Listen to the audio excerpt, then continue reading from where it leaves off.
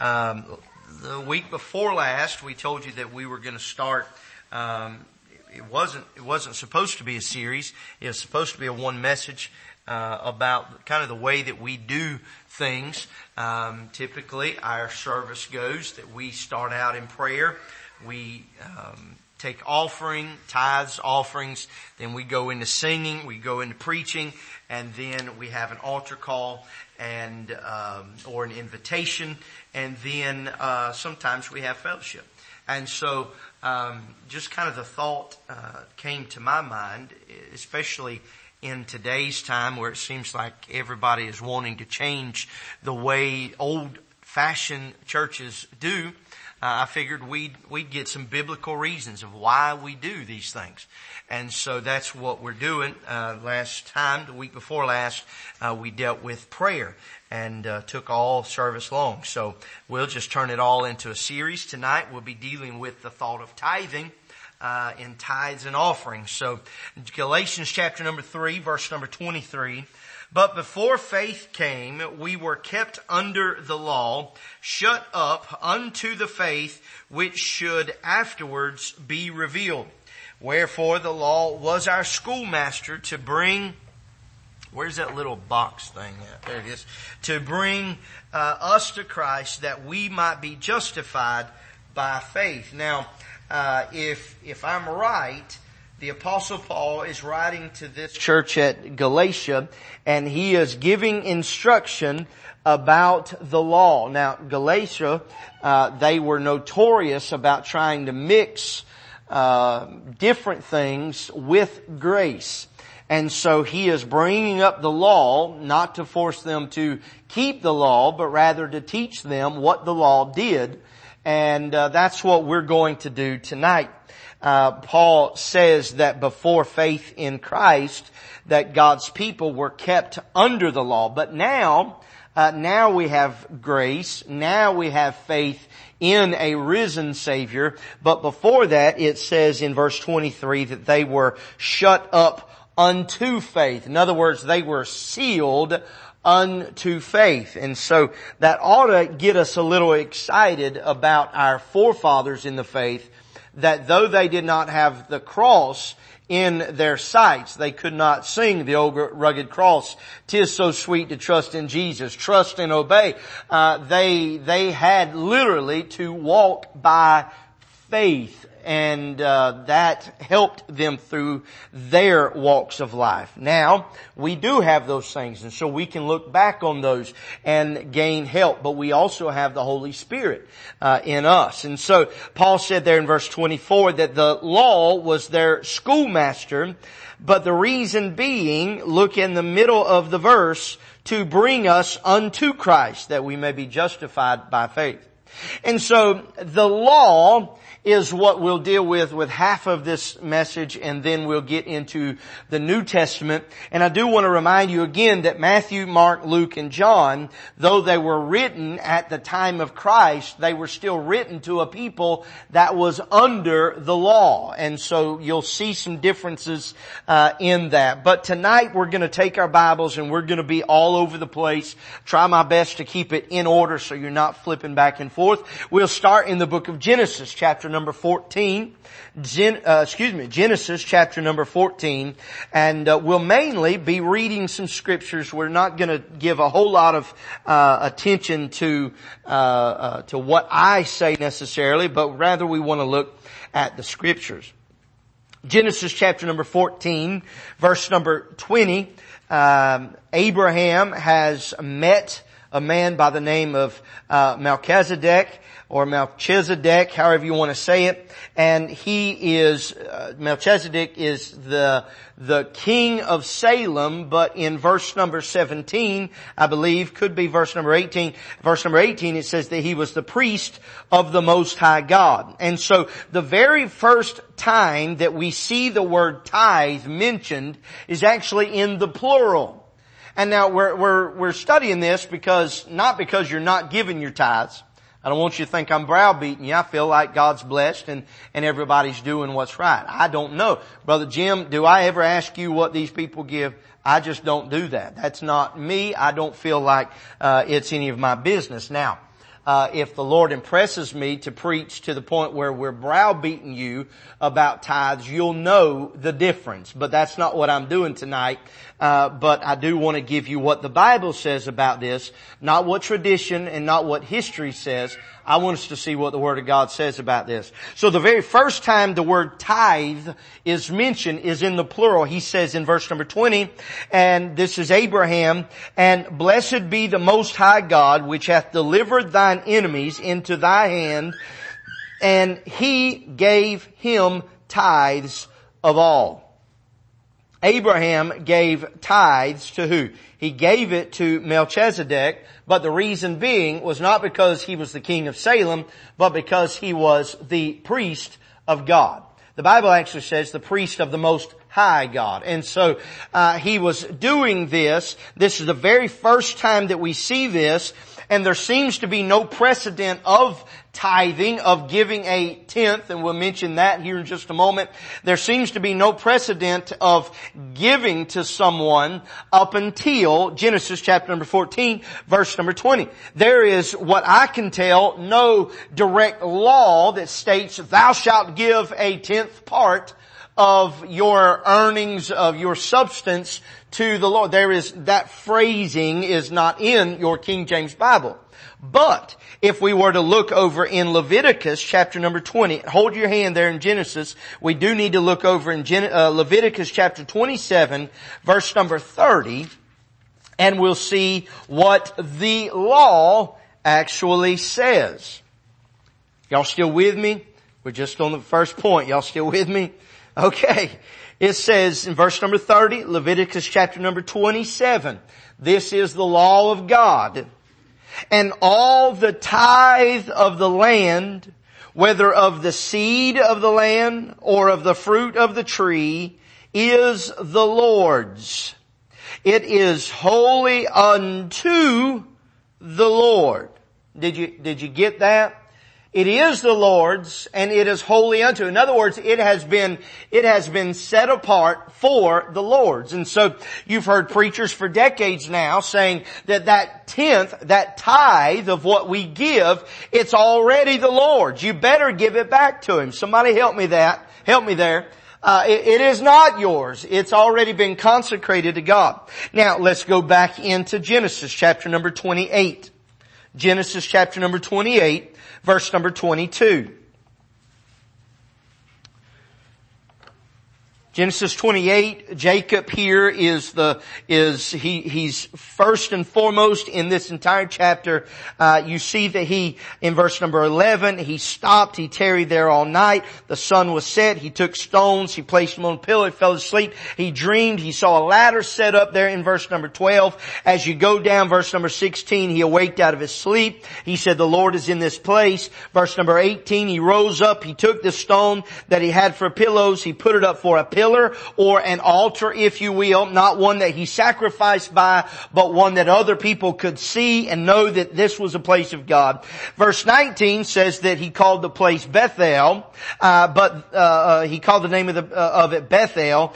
In verse number 20, he vowed a vow saying, if God will be with me and will keep me in this way that I go and will give me bread to eat and raiment to put on. Here it is, verse number 21 and verse 22. So that I come again unto my Father's house in peace, then shall the Lord be my God, and this stone which I have set for a pillow shall be God's house, and all that thou shalt give me I will surely give the tenth unto thee. Now this tenth is not the first time that you find the word tenth in your Bible, but in this use as a fraction unto God, this is the first time that you will see it. And so Jacob has just had a vision from God. He's just built an altar or set up a pillar in reverence to God, and the very first thing that he does is say, God, from this point on, I'm going to give you a tenth of what I have.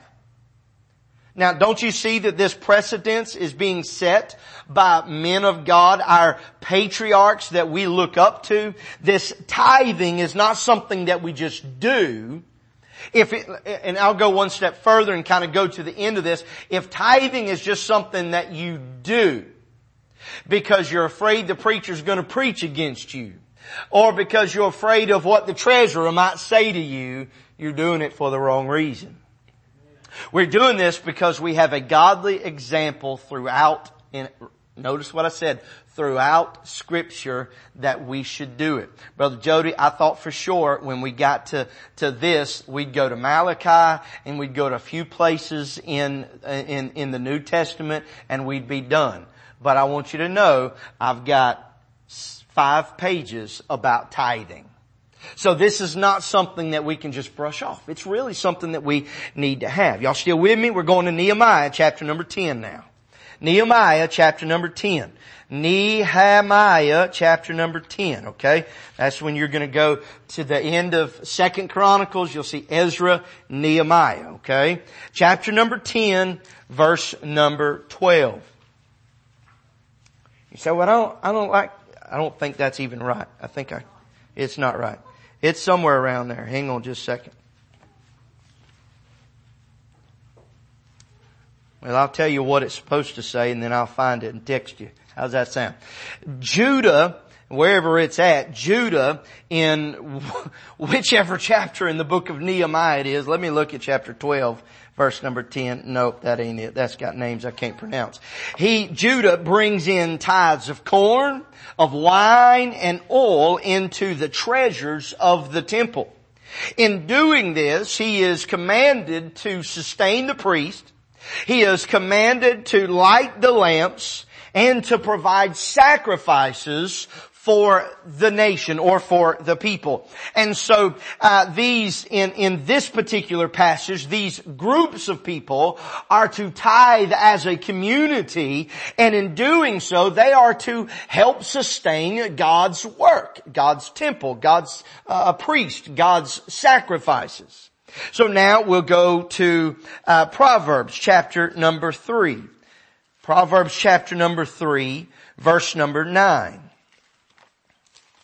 I told you we're going to be just kind of going through here. I'm trying to be very mindful of time tonight, but I want to drive this home. Proverbs chapter number 3, verse number 9 and verse number 10. Honor the Lord with thy substance and with the first fruit of all thine increase. So shall thy barns be filled with plenty, and thy presses shall burst out with new wine. Now, he says you need to honor the Lord. He said you're going to do that. You're going to honor the Lord by giving of your substance, by giving the first fruits, and by giving of thine increase. Now, I've heard all my life, and I believe I figured out who it was. And if you're here, I'm just going to go ahead and apologize on your behalf, not on mine. But I've heard all my life, preacher, I'm giving him tithe of my time. I'm just going to work for the Lord. Well, that's great. I sure do appreciate that. But not nowhere does it say honor the Lord with thy time. He says honor the Lord with thy substance, with thy first fruits. And then he says with thine increase. So I got to thinking, the way my mind works, I need to put a number to this. If we were on a daily basis to put our tithe or our time as a tithe to God, we would have to give every single day 2 hours and 24 minutes a day to God. Kurt, for a week, that's 16 hours and 48 minutes to God. Now, I told you I wasn't going to browbeat you, but it's hard as all get out for folks to give up an hour on a Wednesday night, Sunday night, and 2 hours on Sunday morning. So don't come running at me and say, God, preacher, I'm just going to give God my time. You may as well just put your time back in your pocket and don't worry about it. You may as well just say, God, not today. So he says you need to give of your substance. You need to give of your first fruits, your increase. Now, some have said, what about talent? Well, I agree. You need to if God's given you a talent, you need to use it for the Lord. And this is kind of outside of the message, but I have heard a lot of people say, boy, I love to hear, I'm going to name a country star. I love to hear Alan Jackson sing The Old Rugged Cross. I love to hear Elvis Presley sing Amazing Grace. Well, that's so precious.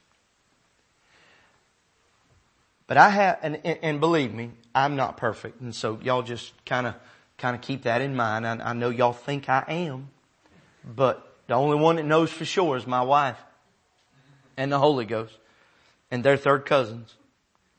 But I have an issue with listening and enjoying a man sing The Old Rugged Cross right after he sings about drinking and way down yonder on the Chattahoochee and all this other stuff.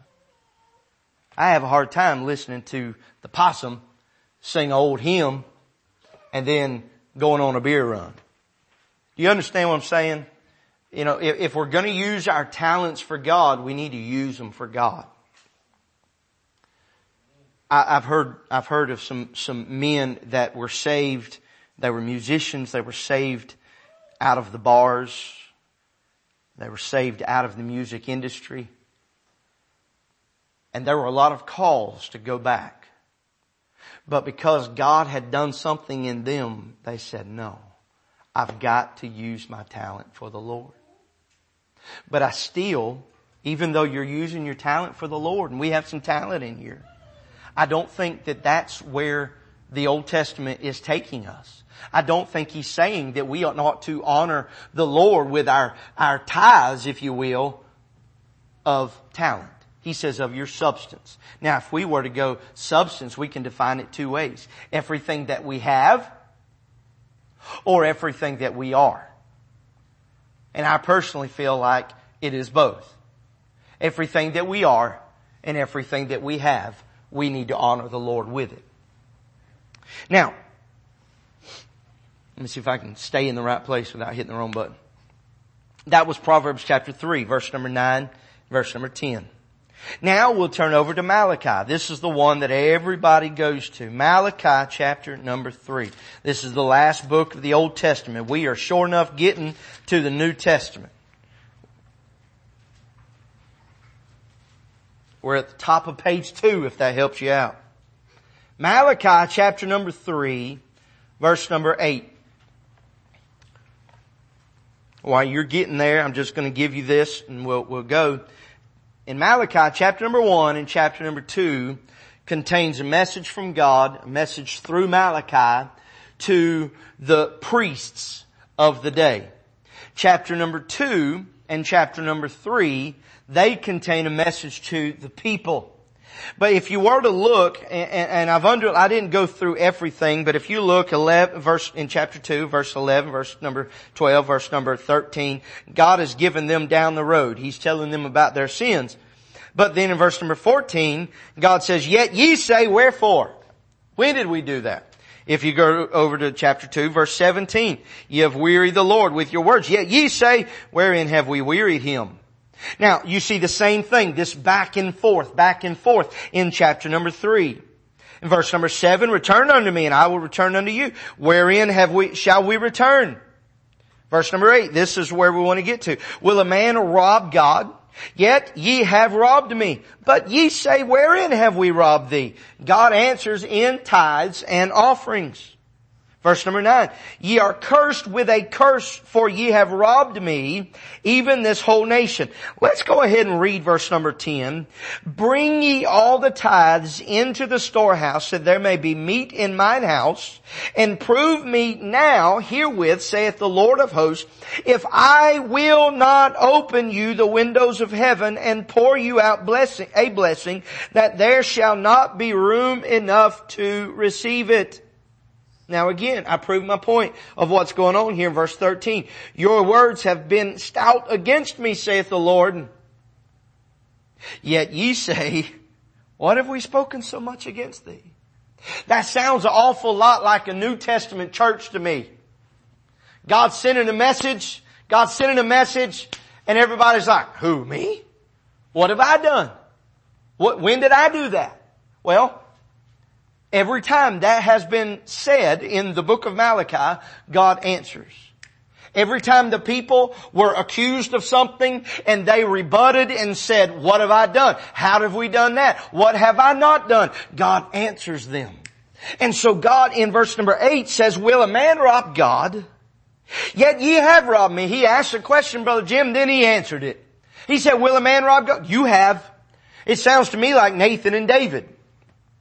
You remember David had sinned with Bathsheba and she had gotten pregnant with a little baby. The little baby was holding on to life. And Nathan came and gave him a dire circumstance. And David said, well, they ought to die. Who is this so I can mete out judgment? And the old preacher man stuck his crooked finger in David's face and said, thou art the man.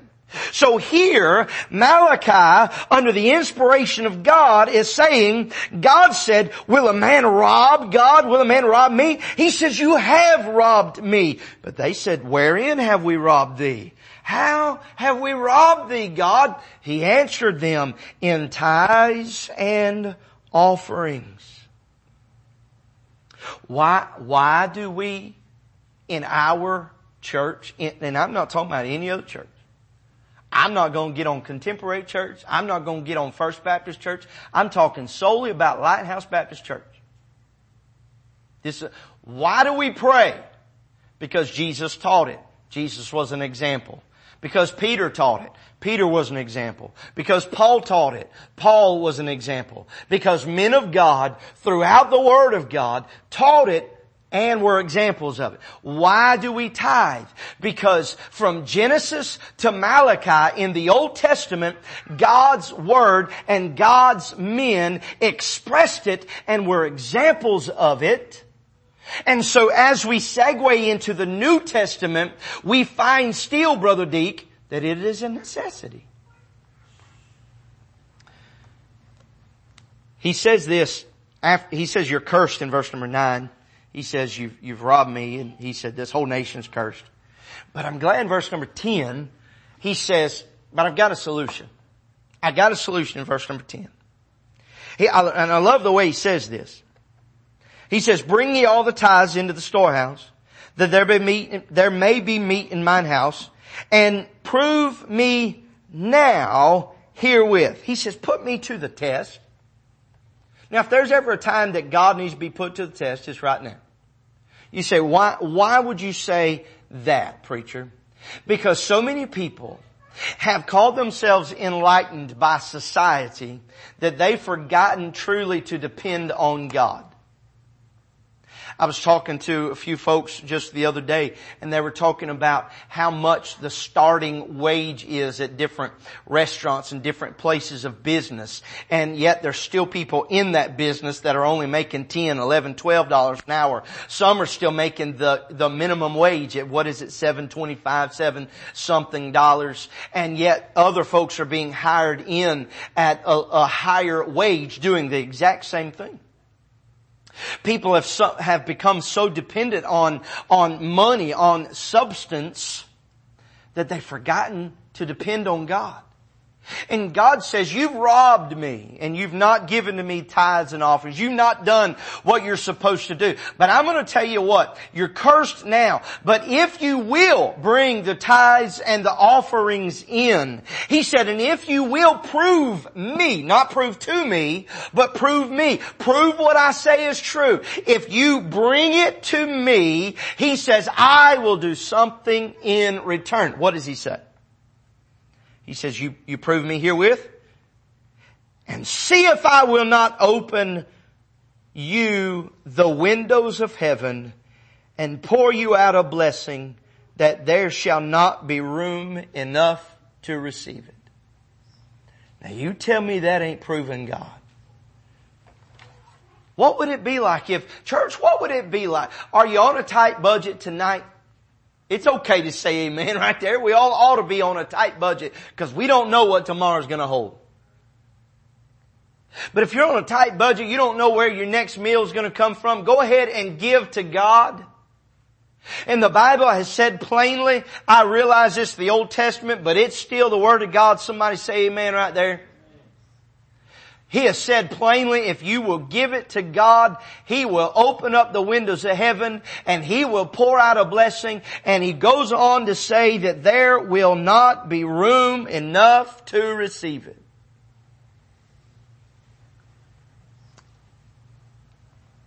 There's a man by the name of, just got him today, so if I pronounce his name wrong, I apologize. But his name is Rod Mattoon, M-A-T-T-O-O-N. He said here in Malachi chapter number 1, chapter 2, and chapter number 3, he said the individual was cursed for offering corrupt sacrifices. He said the priesthood was cursed for hypocritical service. But he said the nation was cursed for robbing God of tithes and offerings. I was talking to a man on the way to church just before I left. And he said he's noticed something throughout the scripture about these tithes and offerings. This 10th part. He said it was before the law. Abraham gave a tithe before the law. It was during the law. There in Leviticus it said that during the law. Here, during the law, but then he even said after the law, and we'll see some of those in 1 Corinthians, 2 Corinthians, 1 Timothy, Hebrews. We'll see Acts. We'll see that it's true, that tithes is throughout the scripture. Another preacher said that I would hate to know that somebody under the law gave more to God than I did while under grace. Let that sink in there just for a minute. Next we're going to go to Matthew chapter number 23. Matthew chapter number 23, verse number 23. He's talking to the Pharisees here. He says, "Woe unto you, scribes and Pharisees, hypocrites! For ye pay tithe of mint and anise and cumin," or cumin. Braylon, how am I supposed to say that word? Cumin, excuse me. "And have omitted the weightier matters of the law, judgment, mercy, and faith. These ought ye to have done, and not to leave the other undone." So, quite simply, here in verse 23, Jesus is speaking to the Pharisees. He says, you've done some of these, but you left a lot of them undone. He says, you've done these, and we'll give you proof of this. He said, you've done these things so that you can get notoriety. You've done these things that you could get a sounding that you have done it. You can get a public pat on the back. But the things, he says, of mercy and faith and judgment, he said, you've not done those things. And so now we come into the New Testament, and we find first, woe unto the Pharisees. They've paid their tithes, but I believe they paid them out of obligation. They've paid them begrudgingly, if you will. I think that they've paid them because of notoriety, as I've mentioned there. But if we look back in the book of Matthew, chapter number 6, verse number 1, Jesus again, he's speaking. Now, me and Lori had a conversation about this a little bit earlier, and we find that in chapter number 24 starts the Olivet Discourse. So Jesus is preaching on the side of the Mount of Olives, and he begins to speak. But from what I can tell here, he is according to verse number 3, he's speaking privately to his disciples. So we find chapter 24, chapter 25, and then he finally ends it at the end of chapter number 25. But if we go over to Matthew chapter number 6, we find that he is not speaking just to the disciples, but he is speaking to all that are in attendance. Chapter number 5 says that when he was set, his disciples came to him. Verse 2, he opened his mouth and taught them.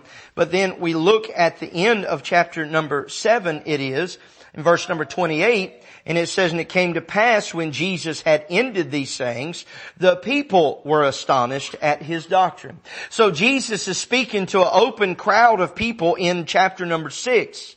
And in verse number 1, he begins to tell them 3 illustrations of secret giving. He says, "Take heed that ye do not your alms before men, Here's number one. To be seen of them. He says, otherwise ye have no reward of your Father which is in heaven. So here he says, don't give your alms before men. If you look in verse number 2, I believe it is, he says, do not sound a trumpet as you give. He says over in verse number, I believe it's verse number 3, he says, do not let the left hand know what the right hand is doing. So Jesus is saying, when you give, don't give and blow the trumpet, hey, look what I'm giving, but rather do it secretly. And I think that's the way it ought to be. I like that we have, what do you call it? Offering envelopes. I like that. And I like when people come up and they get that. And it makes me wonder, Brother Jim, how many thousand bills do they have in there? But again, it's none of my business. And you may differ on that. You may think that I'm supposed to look at that. I don't. I don't feel like it's where that's not what God's called. He's not called me to be a banker. Somebody help me right there. That's why we have Brother Jim, and he's done a good job so far, so I think we'll just keep him hired on. We'll give him 2 zeros instead of 1. So we see that the Pharisees were warned because of their way of giving. In Matthew chapter 6, we were instructed on how to give. We ought to give privately. Now, let's turn to Mark chapter number 12. We're still going, trying to hurry. I'd like to be done here in just a couple of minutes. Mark chapter number 12, verse number 42. And there came a certain poor widow, and she threw in 2 mites, which make a farthing. And he called unto him his disciples, and said, verily I say unto you, that this poor widow hath cast more in than all they which have cast into the treasury. For all they did cast in of their abundance, but she of her want or her need did cast in all that she had, even all her living. And so in Mark chapter number 12, verse number 42, we'll go back a little earlier in the same chapter in a moment, but this widow gives out of her necessity. The Bible says that Jesus said she cast more in, even though others cast abundantly in, because she gave out of her want. She gave out of her need. In Luke chapter number 21, verse number 4, the same situation here, and Jesus says she gave out of her penury, which means extreme poverty. She gave even when she didn't have to give. I guess we could probably go and look over that woman there at Zarephath. You remember, she gave to the preacher man even though she didn't have. But what did God do? He supplied her need. She said her and her boy was going to find a few sticks, and she was going to build a fire and cook the last little bit of meal with the meal and the oil that she had. But preacher come in, and just like all preachers, they like to eat, and he said, how about you fix me a cake first? She said, yes, sir. And she did it. And what happened? The cruse of oil and the barrel of meal stayed. So, there's another proof about giving to God. Now, I told you earlier in Mark chapter number 12, verse number 13 down through verse 17, I'm not going to read it for time's sake, but Jesus says in verse number 17, they've brought him a penny. The Pharisees have tried to get him, tried to trap him, and he said, bring me a penny.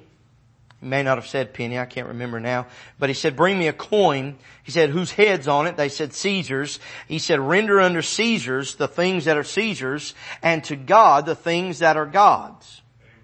And so here we find that there are times that, yes, we're going to have to pay taxes. Now we know if you don't pay taxes, guess what? You get another fine. If you don't pay that fine, eventually there may be prison time. But we sure do like to cheat God a whole lot.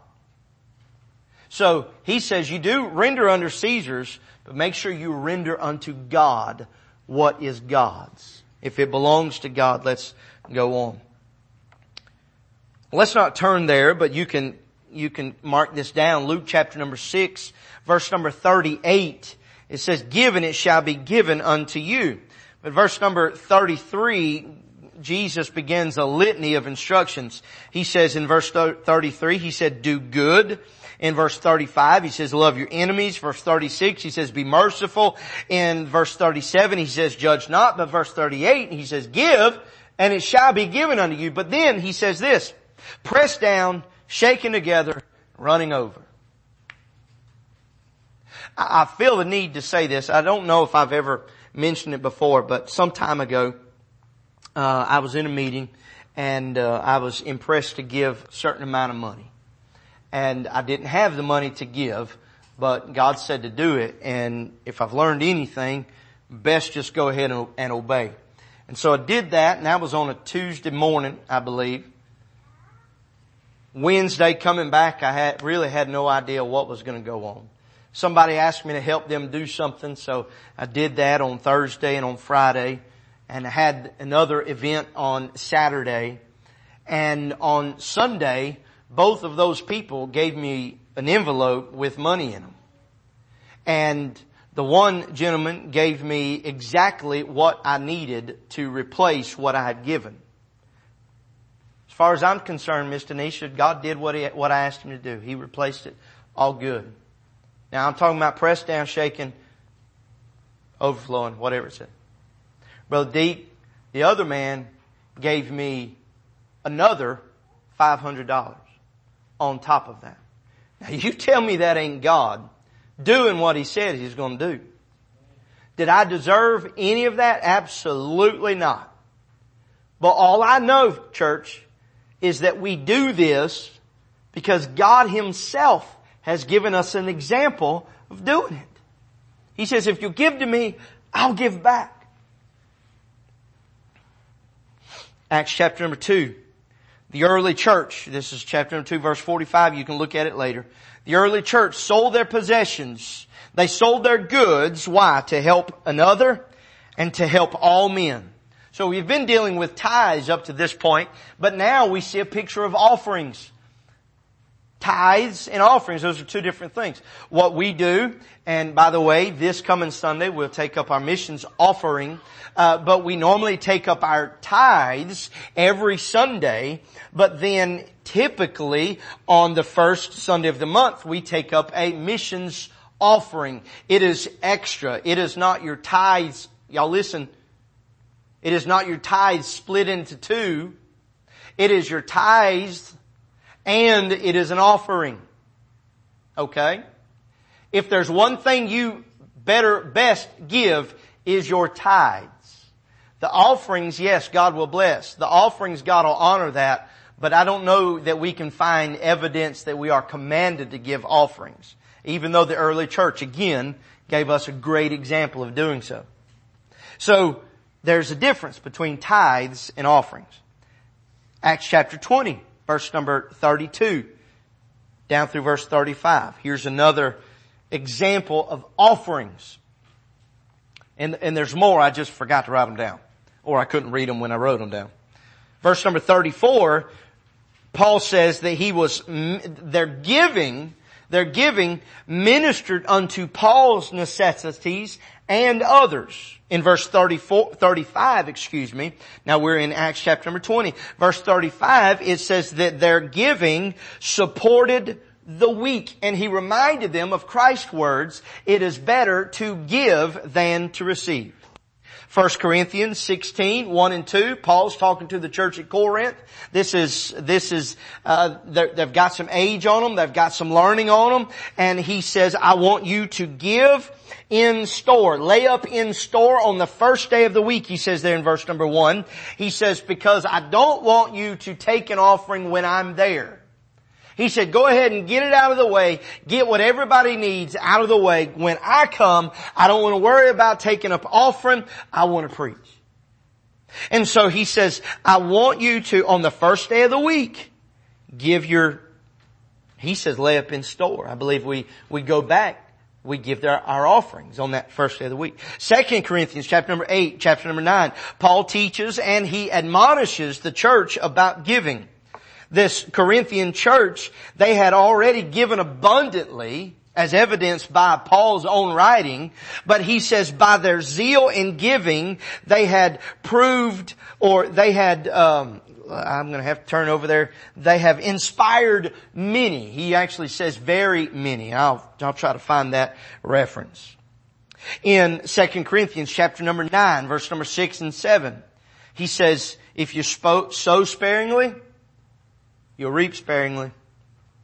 If you sow bountifully, you'll reap bountifully. I have to say it again, Brother John. He sowed bountifully this year, and he reaped bountifully, didn't you, Brother John? I have a 4x8 little raised garden, and I sowed sparingly. It was on purpose. I wasn't greedy. That's the only place I had. I got about maybe 6 or 7 tomatoes. I got so far 3 bell peppers, and they're all wonky. They don't even look like a bell pepper. I got a couple handfuls of beans. I had 3, listen to this, I had 3 watermelons. I was so excited. So excited, Brother Jim, I was checking on my tomatoes and I stepped on one. Another one rotted and I started babying the other one and it just finally gave up growing. The vine and everything died. If you sow sparingly, you'll reap sparingly, but if you sow bountifully, you will reap bountifully. He also said there in verse number 7 that we ought to purpose in our heart. He gives the idea of not grudgingly, not out of necessity, or not by constraint as if you were forced. He goes on there in the end of verse number 7, I believe. He said, God loveth a cheerful giver. This word cheerful, it is hilarious. It also means to be prompt or willing. If there's a need, you jump into action to help the need. So now, very quickly, some warnings. Ananias and Sapphira is probably our biggest New Testament warning. Acts chapter number 5, you can read it. Pentecost had happened in chapter number 2. Chapter 3, 4, people were getting saved. The church was growing. Chapter 5, Ananias and Sapphira, they had a piece of land. They sold it. Nothing wrong with having. Nothing wrong with selling. Nothing wrong with getting. The problem that they had was they said, essentially, and I'm just paraphrasing because I don't want to take the time to read it, but they essentially said, we sold it for, let's just say, $10,000. Let's say we sold it for 7 and give off of that. What happened? Anybody tell me? They both died. Why? Wasn't it Peter that said, why didn't you just, he kind of gave him an option. Just keep it or be honest. When you had it, it was yours. You could have done what you wanted to do with it. But instead, they not only lied, and please don't misunderstand me, they not only lied to the man of God, but they lied to God. And God struck both of them down. Y'all still with me? Okay, 3 of y'all are. Some warnings. I think we need to be very careful about where our money comes from. I've heard this for years. The first time I ever heard the word lottery was down in Florida. And we didn't even have a lottery. We would, almost said who? We had some kin folks that would drive up and they would play the Georgia lottery. And then they'd win and then they'd go back and spend it. And then some preachers got wind of all this and they began to preach on the lottery. And one preacher said, I don't care if they win $1 million. If they're going to give half of it to the Lord, let's bring it on. And while I may be apt to receive that for Lighthouse Baptist Church, I do not encourage nor condone the lottery. Now I'm going to give you a couple of scriptures about this. Proverbs chapter number 13. I'm trying to hurry. Proverbs chapter number 13, verse number 11. Wealth gotten by vanity shall be diminished, but he that gathereth by labor shall increase. Vanity is vapor, emptiness, fruitless desire, trifling labor that gains nothing or produces no good. That's what he said there at the beginning. Wealth gotten by vanity shall be diminished. It's not worth anything. But then we have a redundant statement here in the end. He says, but he that gathereth by labor shall increase. So essentially he says, if you'll go and work, and by the way, work, you will increase. Because the idea of gathering is working. But he says, if you'll gather by labor, this is a double illustration that says if you will work, you will increase. Another is Ecclesiastes chapter number 5. I'm going to tell on myself here in just a minute. Ecclesiastes chapter number 5, verse number 10. He that loveth silver shall not be satisfied with silver, nor he that loveth abundance with increase. This is also vanity. I want to be very clear right here that having money is not wrong. He didn't say, if you have silver, you'll never be satisfied. He didn't say, sorry, my words ran together. If you have abundance, you'll not be satisfied. But he says, if you love it. If you love silver and you love abundance, he says you won't be satisfied with increase. You know what you want? You want more. You'll want more. I went out to lunch with Brother Terry and Sister Tabitha on Sunday. And somehow or another I got on cruises. And y'all know what I'm finna say.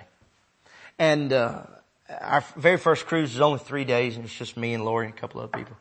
And I left them and I went Gallivant. I was wanting to steer the boat. I'll just be honest with you. I was hoping to find the right door and just see if they'd let me.